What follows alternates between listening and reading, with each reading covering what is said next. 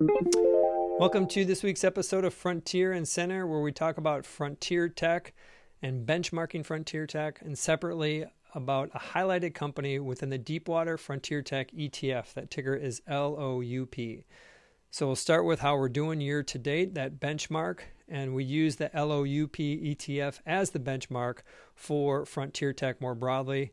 Frontier tech are those smaller tech companies that are changing how we live our lives over the next 3 to 5 years. And year to date, LOUP is up 10.4%. That compares to the NASDAQ, which is up 8.4%. And for since inception, which is summer of 2018, is up 84%. Notably is, as I mentioned, these are smaller tech companies in that. So this outperformance relative to the NASDAQ as a benchmark is notable because the ETF does not have the mega cap tech companies. This breathtaking move in NVIDIA is not within that, and yet the ETF is outperforming the NASDAQ, which I think speaks to the opportunity that is starting to emerge related to some of this transformative tech. So that's the benchmark update. Now we're going to shift to talk about one of the companies within it, and the company this week is Block. If you haven't heard of Block, highly likely you have heard of Square, which was the former name of the company. Jack Dorsey, when he shifted to spending all of his time there, changed the name to Block because I think he wanted to focus more on blockchain. But here we are, a ticker SQ as in Sierra, Quebec, and the company's name is Block. A little bit confusing. I wish they would line that up. Neither here nor there. What is important is this is a $46 billion company, so it does have meat on it, and is at the center of disrupting fintech, specifically the payments systems. And so the way they do that is they have two businesses. On one side, the Square business, I refer to as their retail business. This is what you likely know when you go to a small merchant and you pay with Square. This is at point of sale. They have a small hardware piece, but most of that revenue comes from transactions. But they also have a platform that's used by those retailers for doing like HR and payments, payroll, for example. And so you don't need to be brick and mortar to be a Square customer. So that's one side of the business. That's about 60% of revenue. On the other side is their Cash App. And so that's about 40% of revenue. They have about 55 million users. They grew at about 10% year over year in the December quarter. And so this is for, think of Venmo on steroids, not just peer-to-peer, but you can do everything from purchase stocks to a savings accounts to buying crypto. And so think of this as the kind of the bank of millennials is their Cash App. So you have the two sides of the business, the Square business and the Cash App business. And that leads us to a point where we need to pause the conversation when we talk about their business and insert how they did in the December quarter, because it's relative to why this is part of the ETF. And in the December quarter, the bottom line is the company made progress on its profitability. About a year or so ago, like many tech companies, they announced that they were going to be reducing headcount. They did that. And they started to see some of the benefits of that in the December quarter with some upside.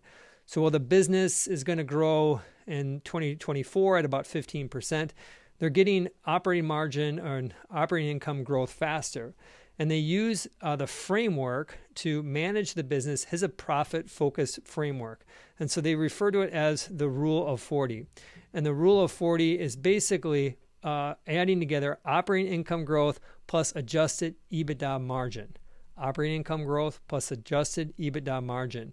And those two combined, their goal is to get them to equal 40. And right now, that number is 29. So they've got some work to go. They think they can get to that 40 in calendar 2026. And so making progress to it, but they aren't there. And the way they want to get there is essentially combining all of the momentum that they have in the Cash App with all of this historical strong business that they have within the Square retail. And how they do that is by encouraging people to use their Cash App at point of sale.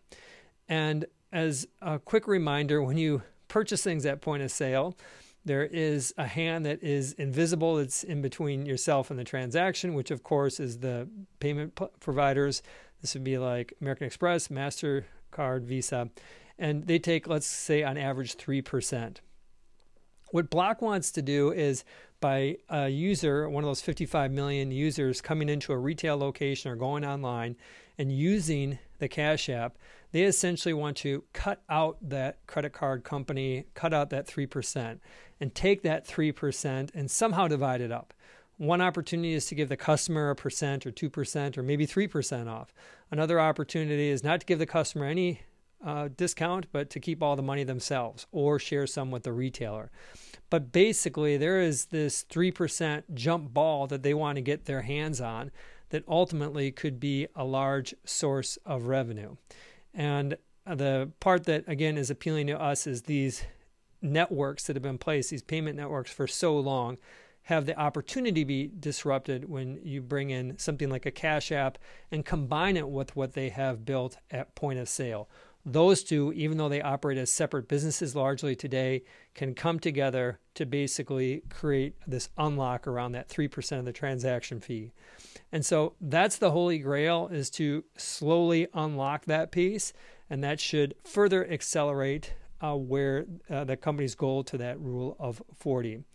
One last piece related to Block is Jack Dorsey. Of course, he is a legend, and he had traditionally been splitting his time between Block and Twitter.